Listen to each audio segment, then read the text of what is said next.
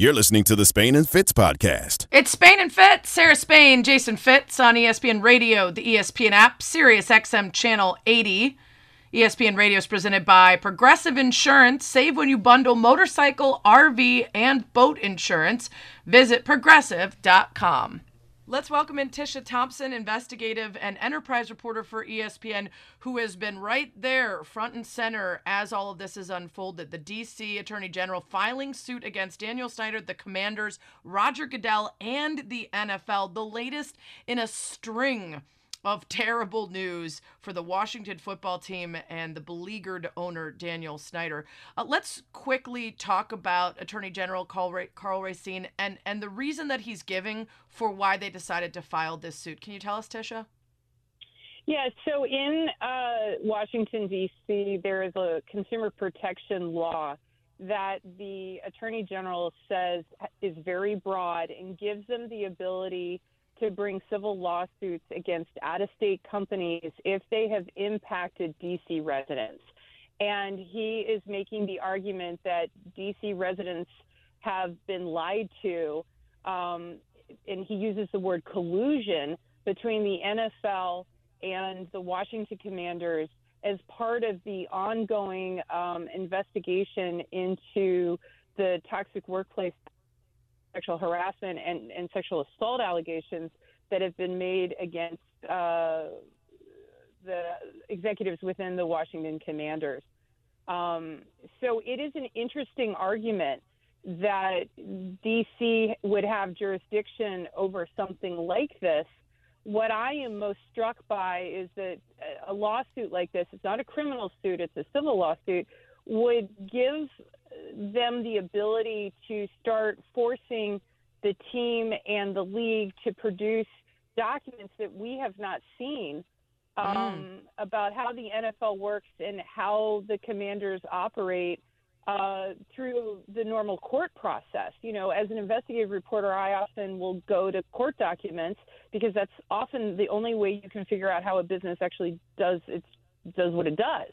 And there's few organizations that are more difficult to crack than the NFL. So whether they'll be successful or not is a whole nother kettle of fish, because my expectation would be that both the team and the league will fight this really, really hard in court. They don't want this kind of documentation, I would think, out there for people like me to look at and for the public to see. So they will move to dismiss the case. They will move to seal any kind of records that would be required to be submitted as part of the court process. So what are they looking for as a result? What is the end outcome that they want? Well, the Attorney General said in his press conference today what he really wants is accountability. He wants to bring transparency.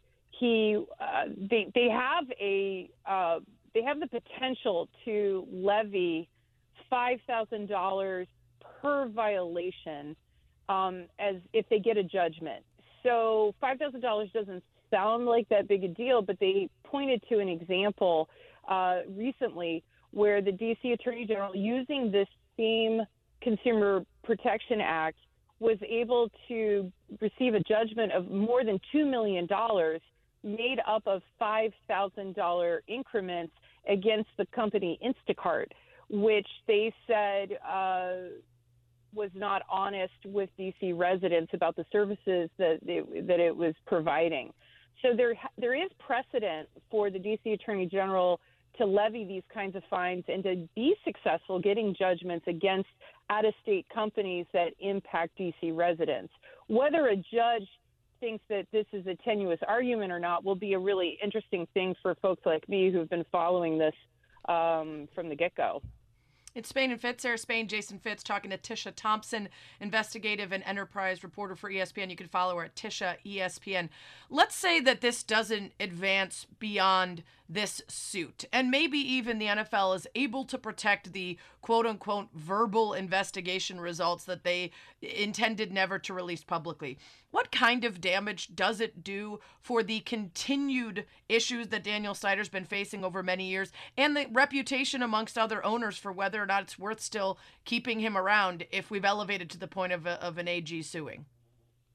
Well, you know, It is yet another government investigation, Sarah. It's pretty unusual for us to report that any government, whether it's state, local, or federal, is investigating a football team or any professional team. Frankly, I've covered stories where there's, fans who are upset about tickets and there's antitrust lawsuits, and you don't really see anything like this very often. And so this investigation is one of just so many of them. You have the first internal investigation that the NFL did, which is called the Wilkinson Report. There is currently a second internal investigation going on, which is the Mary Jo White investigation that folks refer to. Okay, so that's just the NFL doing an investigation. Then on top of that, you have the the U.S. House Reform and Oversight Committee, which has been doing its investigation for over a year. You now have the D.C. Attorney General, which has announced this civil lawsuit. There's also the Maryland and Virginia AG offices that are looking into this team, and allegations have been made against this team, both for financial improprieties and toxic workplace culture. And then last week, the investigative unit, along with myself, Seth Wickersham, and Don Van Natta, we reported that, according to at least two sources, there's also a criminal investigation happening in the Eastern District of Virginia through the U.S. Attorney's Office there. That could be a big deal whenever you get a criminal investigation. And this is just what we know about. This investigation announced by the Attorney General for D.C. today, folks weren't really sure what he was going to announce. Was it going to be about financial impropriety? Was it going to be about ticketing? Was it going to be about the toxic workplace culture? No one really knew because there's so many things out there involving this team. What I was struck by today was that this wasn't just a lawsuit about Dan Snyder and the Commanders. This is also now accusing the league of collusion and essentially covering up and working hand in hand with Snyder and the team during that first internal investigation to not let folks know what really happened. Tisha, at the same time that all this is happening, John Gruden's also still suing the league, and I know that that's been its own contentious case.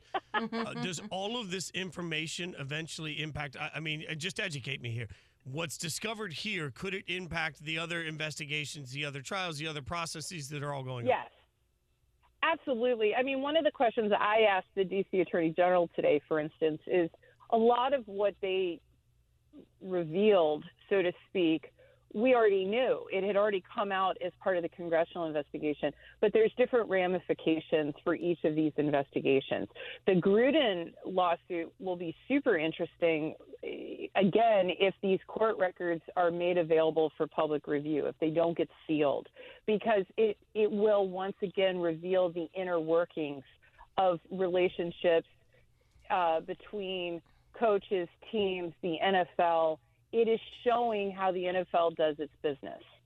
And it wasn't all that long ago. I want to say it was, and I'm speaking off the top of my head, so, I'm not totally sure, but it was about 5 years ago, I want to say, that the NFL gave up its special status that it had,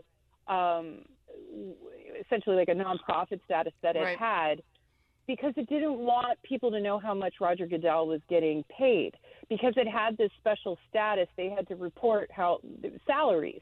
And that's how we knew Roger Goodell was making millions of dollars. They didn't want us to know that anymore. So they gave up that nonprofit status and chose to pay more money to keep that kind of information out of the public's eye. They're a tough nut to crack. Yeah. There's a lot that happens with the league that we're always trying to, wrap our heads around. And these, every time there's a new government investigation, we learn a little bit more. I mean, a lot of what we've learned about the Commanders and Dan Snyder that we referred to in our investigation that we published a couple of weeks ago about the private investigators, if folks remember that story, a lot of that information came from yet another lawsuit that was filed against an Indian media organization because Snyder's legal team was using this very obscure federal law to force subpoenas and force people to turn over records in a civil lawsuit. And now I'm getting really nerdy on you, and I understand that. But, like, this is unusual. These are very creative lawsuits, and everyone is trying to find out what the other guy knows. But it's because of those lawsuits that we started to become aware of the Gruden emails. That's the first hint of the Gruden emails comes from a lawsuit against an Indian media company. It's there's every reason to be suspicious when people are working so hard to keep everything so secret, and we'll see if this suit unravels many of the questions that we've had and reveals many of the points of the investigation that we've been hoping would go public. We appreciate your hard work on it, Tish, and everyone follow her at Tisha ESPN to stay up to date on the story. Thanks so much. You're the best. Thanks for having me, guys. Awesome stuff from Tisha Thompson. You know, we didn't even have time to get into the Brian Robinson stuff and the team sort of trying to hide behind this tragedy that happened to their own player. We'll get into that and a lot more about this Commander story coming up next. Spain and Fitz. Spain and Fitz, the podcast. Thursday night football underway. Falcons Panthers, if you're into that kind of thing. Did your BFF, Marcus, just make a mistake? I don't have it pulled up yet. I mean, I wouldn't say it was a mistake, but we're going to have to talk to our buddy Devin, producer extraordinaire, because his comment after he watched Marcus roll out and really not throw a pretty pass was, I could have thrown that. It was 3 yards away. The other player was 3 yards away. I mean, Devin is quite convinced he could have rolled out and thrown the football in an actual NFL game. We got to do something about this, Sarah. Yeah, with the pass rush bearing down on you, or just with the empty field of no people? He was rolling out. There was no one in front of him, and Kyle Pitts was literally 3 yards away. I feel like anybody in this room could make that throw. No. Wow, you're including Fitz. That's very generous. Have you seen Fitz? He's in a separate room. He's in a separate room. Yeah, Fair enough. Fair enough. Okay, good. Yeah. That really took away from your argument. Wow. It's Spain and Fitz. Sarah Spain. Jason Fitz, ESPN Radio, ESPN app, Sirius XM, Channel 80. You can always hit us up on the Dr. Pepper Twitter feed, at Sarah Spain, at Spain and Fitz, at Jason Fitz. We were just talking to Tisha Thompson about the latest in the continuing drama of the Washington football team and Daniel Snyder, the Attorney General for Washington, filing a civil suit against the team, Daniel Snyder, the NFL, Roger Goodell. They allege that the team has colluded to deceive fans and residents of the district about the investigation into the toxic workplace there, the allegations of sexual assault, and about the financial improprieties that have been called to public as well.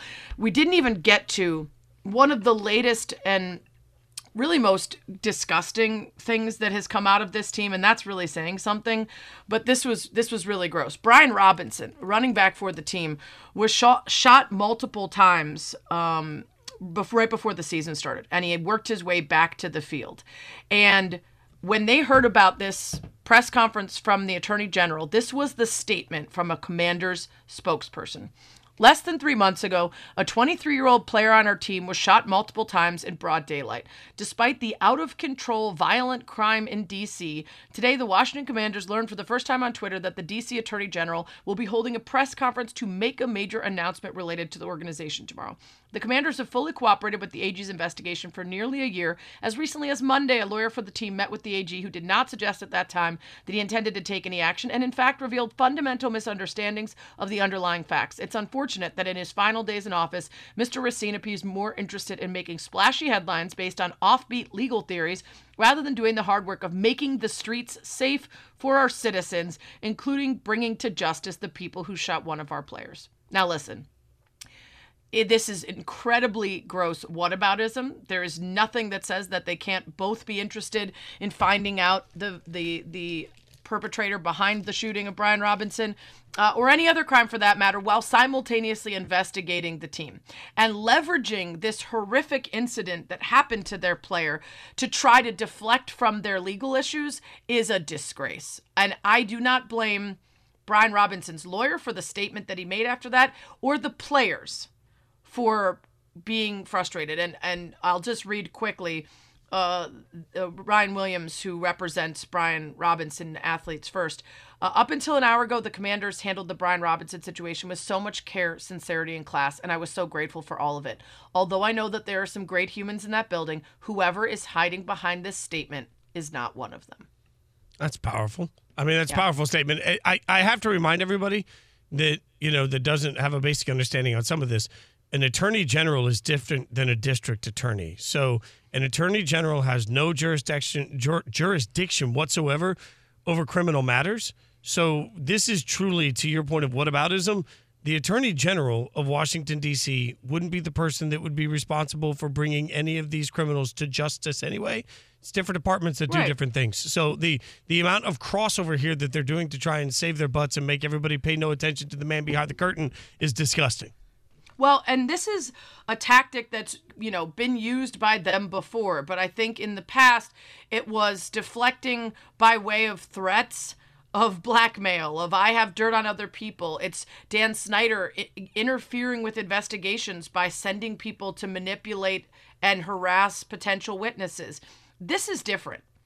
And none of the things that they've done have been right. But this really risks messing with the team itself and the players and their willingness to continue putting on a uniform and representing Daniel Snyder. And it certainly, if you include the investigation, elevates the NFL's interest in getting rid of him as an owner.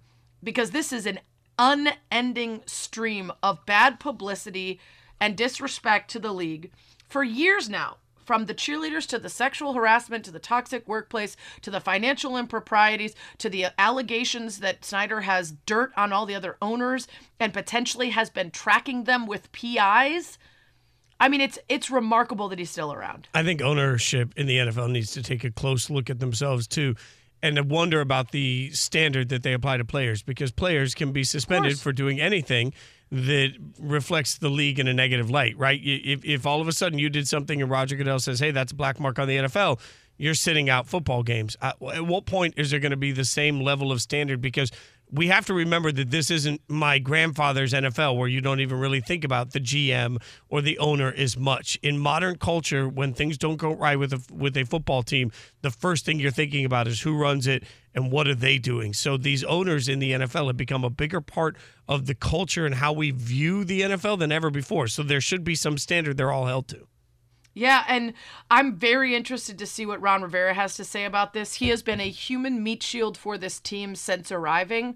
Any number of improprieties and issues, from leaks at the stadium to the stadium falling onto fans to the more serious allegations of toxic workplace, and now one of his players being used to deflect. It's the expectations for Ron Rivera to be the cover for all of this while simultaneously trying to coach the team, Fitz.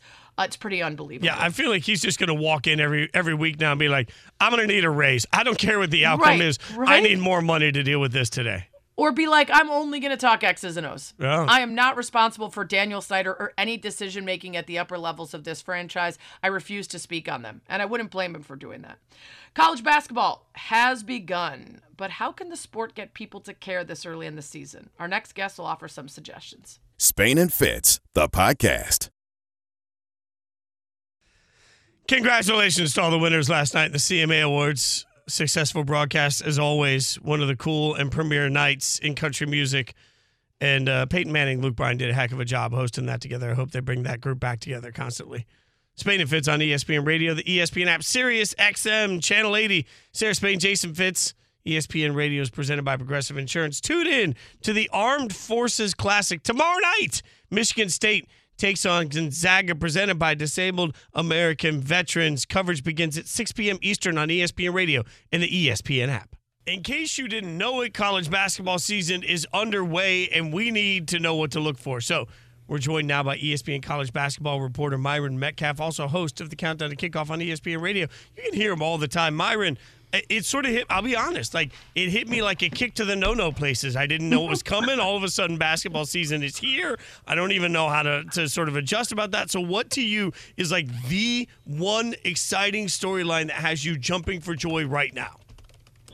Well, the one thing I'll say is college basketball needs to figure out how to break through so that people aren't surprised when it shows up. Like, I don't know if that's moving the season to January. I don't know if that's starting with sort of a tournament to get people interested, but it has to figure out something. I mean, I think I'm interested a lot in just sort of all the guys who've come back because of NIL. You know, a lot of the players, Oscar Tshiebwe at Kentucky, Drew Timme at Gonzaga, Armando Bacot at North Carolina. Those are all guys who would have at least tried to go to the NBA. And if that hadn't worked out, probably would have played overseas, made some good money. But now that they can make millions with name, image, and likeness deals, they've stayed. So you got a lot of talent that returned in college basketball, and I think that's going to make the product even better. What's the team that you're going to try to watch as many games as possible? Because like you said, it's hard to break through. There's so much else going on right now. So if people are going to set aside some time, what's going to be a team worth them checking out? It's a good question. I do think Kentucky's interesting. I mean, you have a guy in Oscar Tshiebwe who could be the first two-time Wooden Award winner since Ralph Sampson, only the second guy to win the award twice. I think they're fascinating, and they got a lot of pressure on them, man. They lost to St. Peter's. So a lot of people are doubting them. Can they finally live up to the hype and cut down the nets again? I know that's a big deal at that school. So I think they're pretty high on the list for me. I mean, Duke and Jon Scheyer, no Coach K. Can he put it together? You know, how is it going to be when he starts to face some of the scrutiny and pressure? I think that comes with not being Coach K once they struggle. So I think, you know, the Blue Bloods at the top are certainly very, very interesting and worth paying attention to. So with Duke, there's a real conversation about what to expect this year, but also how much patience to have. I mean, I don't think you can overstate how difficult it is to replace Coach K. So what should we expect and how patient should we be? I don't think he gets any patience because he's got, you know, one of the top recruiting classes in America. He's got projected lottery picks on his roster, Dariq Whitehead, Derek Lively, once they get healthy. He's bringing a guy back in Jeremy Roach, who was a star and a hero for last year's NCAA tournament run. So I don't think Scheyer gets that because, you know, it wasn't like Coach K left. It wasn't a Lincoln Riley situation, right, where he took everybody with him and he's no longer there. I mean, there's a lot of talent for Jon Scheyer, and I think that's going to intensify the pressure and raise the expectations. I think people expect him to compete for a championship in year one because that's what his roster says he can do. So it'll be interesting to see kind of how it all breaks down. I was down at Duke. Coach K showed up to a practice, didn't really talk to anybody, was kind of in the shadows a little bit, and it was a bit weird, you know. But I think that'll be sort of the thing they deal with all season with the legacy of Coach K. It's Spain and Fitz, Sarah Spain, Jason Fitz. We're talking to Myron Metcalf, ESPN college basketball reporter. You can follow him at Metcalf by ESPN. Are there any teams that have injuries or guys that are held out right now? We're not going to see what they really look like for a while, so early results might not be a great indicator of how good they'll be.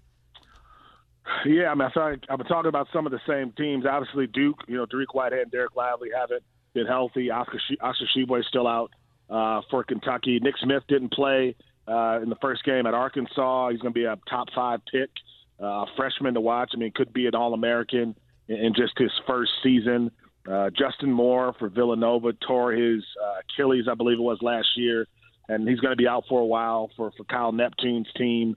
But I think once he gets healthy, that's going to be a huge addition for Villanova toward the end of the season. So there are certainly some big-time injuries that we're watching to see if teams can get healthy in time to make a run. Myron, we're talking to Myron Metcalf, Spain and Fitz, Sarah Spain, Jason Fitz. Myron, one of the stories we talk a lot about in college football is the upcoming realignment. It seems to be lording over everybody's mind. How much is that on the minds of the college basketball community? Big. You know, I had a coach, I had a mid-major coach, a non-Power 5 coach, tell me that he's starting to tell recruits that if you stay with me for 2 or 3 years, I can get you to a Power 5 school. So, like, it's really changing the dynamic. I mean, there's always been sort of a haves and have-nots in college basketball, but I think it's becoming even more intensified. And once UCLA and USC, which have been strong programs, go to the Big Ten, Oklahoma and Texas have been solid. They go to the SEC. I think the big concern in the basketball community is, does the NCAA tournament go away at some point? Do the Power Fives break off and do their own thing and kind of leave everybody behind? I know some folks who think that's crazy. I know a bunch of other folks in the business who are saying they make a lot of money and they consider it. What's the deal with NIL this year and how much has it affected the landscape? Because we spend a whole lot of time talking about it. It is still very much the wild, wild west. It is still, in almost every occasion, a violation of Title IX, which most people don't know. How is it playing out this year? Well, I mean, it dictated so many moves and so many decisions that were made. I mean, I talked earlier about the guys who came back. I mean, but there are also a lot of players who made decisions, you know, where NIL was a factor. Tyrese Hunter goes from Iowa State down to Texas. I mean, all reports suggest that he got, you know, some good money. Although all these guys will tell you it's not NIL, but certainly it was a factor. Nigel Pack at Miami got a 2-year deal for $800K and a car. So I think this year it was certainly a major factor. But I also think there's a giant gap. There's some people at the top who are making a bunch of money, and then that second tier is just a different level. But I think what a lot of people are waiting for is that market correction. How long are boosters going to fuel some of these big deals we've seen so far if they're not getting the return on their investment? Now, if you're Paige Beckers, you're going to be a millionaire no matter what happens. If you're some of these top athletes, you're good. But is that next tier going to be getting $100,000, $200,000, $300,000? That remains to be seen. Well, I want to ask really quick to follow up on that. Are there any big places that are not hanging with the top of the pack, or schools that you think are making a big leap in terms of getting talent because they've managed to get their boosters to come together and offer better deals? Yeah, I mean, I think, Texas has certainly been in the mix. They certainly were helped, I think, this offseason for what they were able to do to get some of the top transfers. I think the real benefit, though, has been the guys who stayed. Like the guys who could have turned pro, Marcus Sasser at Houston, but they realized they could make some money staying where they are. And I think that's going to be the new dynamic in college basketball. If you're not a top 10 pick guaranteed, or maybe even if you are, another year or two at college is only going to make you more of a hero in that local market. You can make some money, still go pro, and when it's all said and done, you come back and you're still living good. All right, Myron, you're going to go to all these environments. You get to travel to all these places. As much as I've been around college football, I haven't been to a ton of these environments around college, basketball games particularly. What's the one that you look forward to the most? So I think Allen Fieldhouse is crazy. I mean, you go to the Phog. I mean, that's just like a unique experience. That's one of those like bucket list things that everybody should do because it's such a unique environment. I'll give you a weird one kind of off the radar that nobody would ever think. Grand Canyon University is the wildest experience I've ever had. And it's a small school. It's in the WAC. And you're probably going, how, right? It's like the only for-profit university actually at the Division I level. And their crowd is so synchronized. It's wild. It's the most chaotic environment I've ever been to. Schools don't want to go there. They're afraid to play them. Legitimately, as crazy as it sounds, Grand Canyon University is the best atmosphere I've been to in college basketball. Wild. Wow. Hey, you said you wanted him to break through. By the way, Myron Metcalf is with us, hosts a Countdown to Kickoff on ESPN Radio, ESPN college basketball reporter. Help the sport break through by giving us a game this week that we should all turn on. Well, I mean, there's not much happening. There's Michigan State, Gonzaga, but I think you got to go to the Champions Classic. I mean, I think that's going to be the matchup that people are watching when Kentucky and Michigan State, Kansas and Duke all face off. Obviously, Kentucky's going to play Michigan State. Kansas and Duke will match up. So that, I think, is sort of a good teaser, if you will. My idea is, if you really want to get people interested, replay the Sweet 16 at the start of every season. Like, take the teams that were there at the end and play that at the start of the year. Or else move the season to January, and then let's turn it into May Madness when there's really nothing going on in the sports scene and take advantage there. I just think we're too tied to tradition, and in a world where everybody's trying to compete for eyeballs, you got to do something new and drastic, I think, in college basketball in this part of the season. I couldn't agree more, Myron. I've been saying for years, I wish that the first Sunday after football season, they would give us, like, Kansas and Duke and, like, big, huge matchups at Sunday at 1 and 4 p.m. on CBS, where you're used to watching things anyway. That's but they haven't made me the czar of sports. Follow him on Twitter, at Metcalf by ESPN. If they did, UNLV would be in the Pac-12. But that's a whole other discussion. Myron, we appreciate your time, my friend. Thanks for hanging out with us. Thanks. I'm trying to figure out how to get UNLV in the Pac-12. I'm also trying to figure out how to get two good teams on Thursday Night Football. I can only do so much, but we do have a score in the Thursday Night Football game. We'll get you updated on that. Plus, the jersey question that I have to have answered. Who was thinking what when they designed some of the unis we've seen today from the NBA? We'll tell you about it next. Spain and Fitz on ESPN Radio. Spain and Fitz, the podcast. I know. How can you take your eyes away from the juggernaut matchup known as Falcons-Panthers? We're going to try and distract you with the glory of the goodness of Spain and Fitz. We do have a score, though, in the game. It is 3-0 at this point. So, and we have a cool story from the game. because the left tackle for the Falcons went with the team to Carolina for the game, found out once he was there that his wife went into labor this morning, went back to Atlanta, made it for the birth of his first child, and then flew back to Carolina and made it in time for the game. That only makes me think of, by the way, it's 3-0 Panthers ahead. Many years ago, I was playing the CMA Awards, which were last night for anyone that was loves country music. And at the time, Luke Bryan's drummer, his wife was pregnant. And so a drummer for another band was going to sit in and play with Luke at the award show.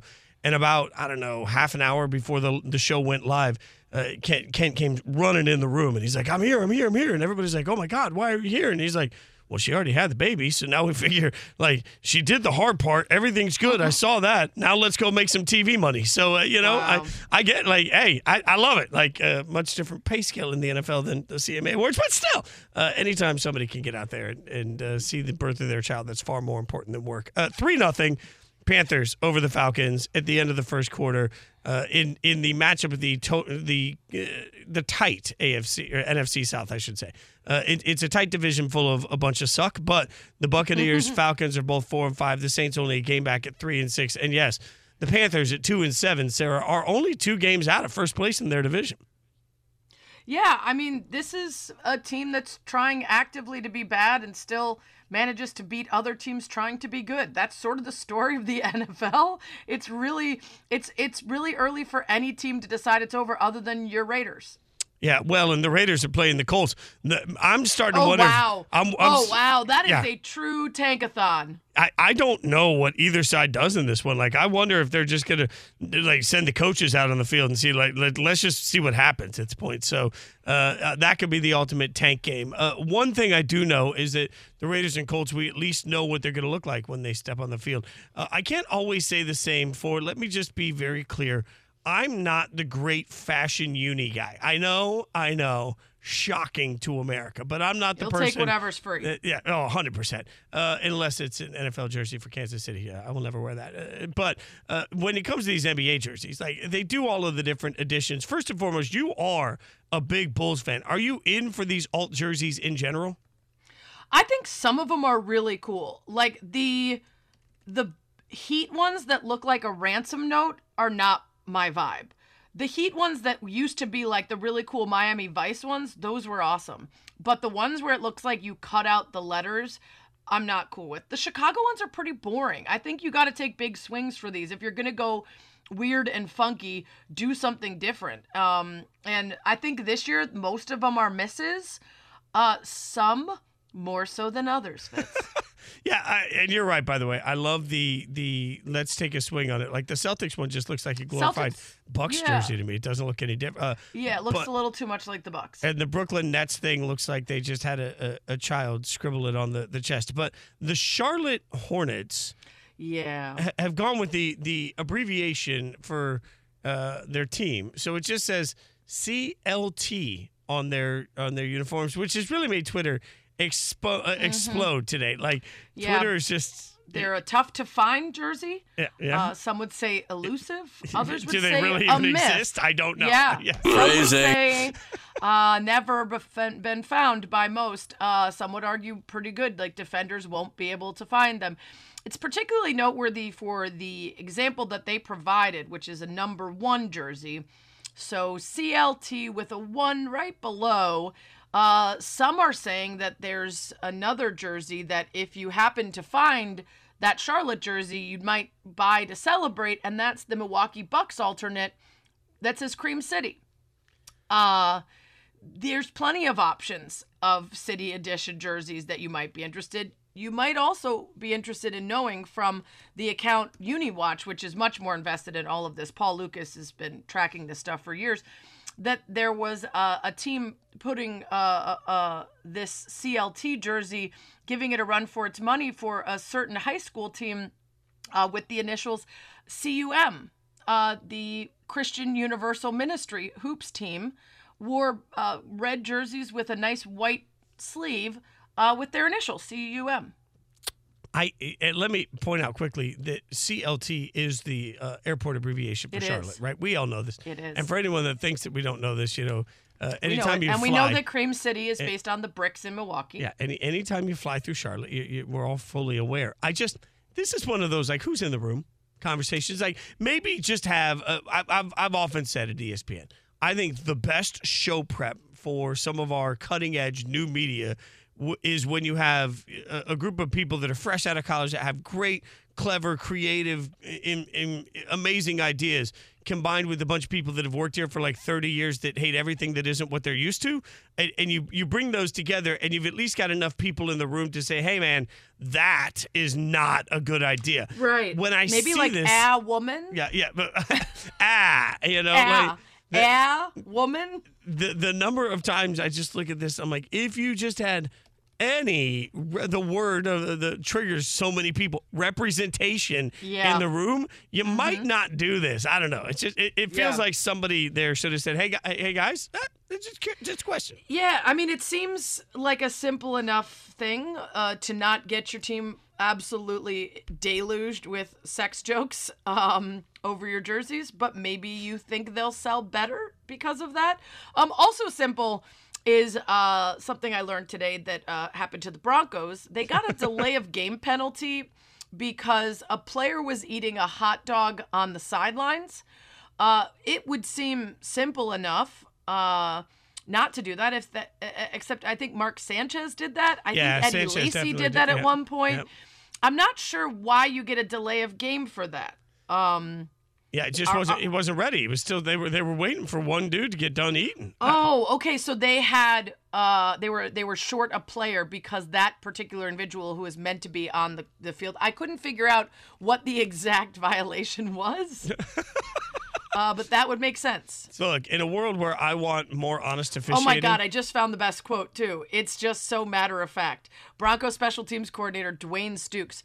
We had a guy on the sideline eating a hot dog. I guess he didn't go out there. That's just amazing. I mean, the devil's in the details for great Going teams, forward, right? we'll make an emphasis of all 11 guys being out there. I mean, like, what are they going to add a coach on the staff that walks up and down and is like, hot dogs, you get your hot to finish.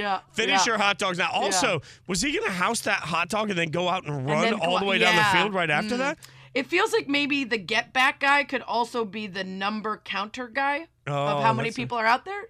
It feels like the get back guy should be responsible for, like, hey, we might need you in a minute, so you can't have your hot dog now. You can't. Yeah, he'll be the glizzy guy. Hot dog and eat it too. Freddie and Fitzsimmons coming up next. I know that they're going to have an abundance of hot dogs, more than anybody could ever handle. Also, the entire Broncos team is joining them, so we'll see if they have any comments on this. Except for the hot dog guy. And well, Joey Chestnut's there to handle that one. One guy. Oh, good. Perfect. Good get. Thanks for listening to Spain and Fitz on ESPN Radio. Thanks for listening to the Spain and Fitz podcast. You can listen to the show weeknights at 7 Eastern on ESPN Radio and on the ESPN app.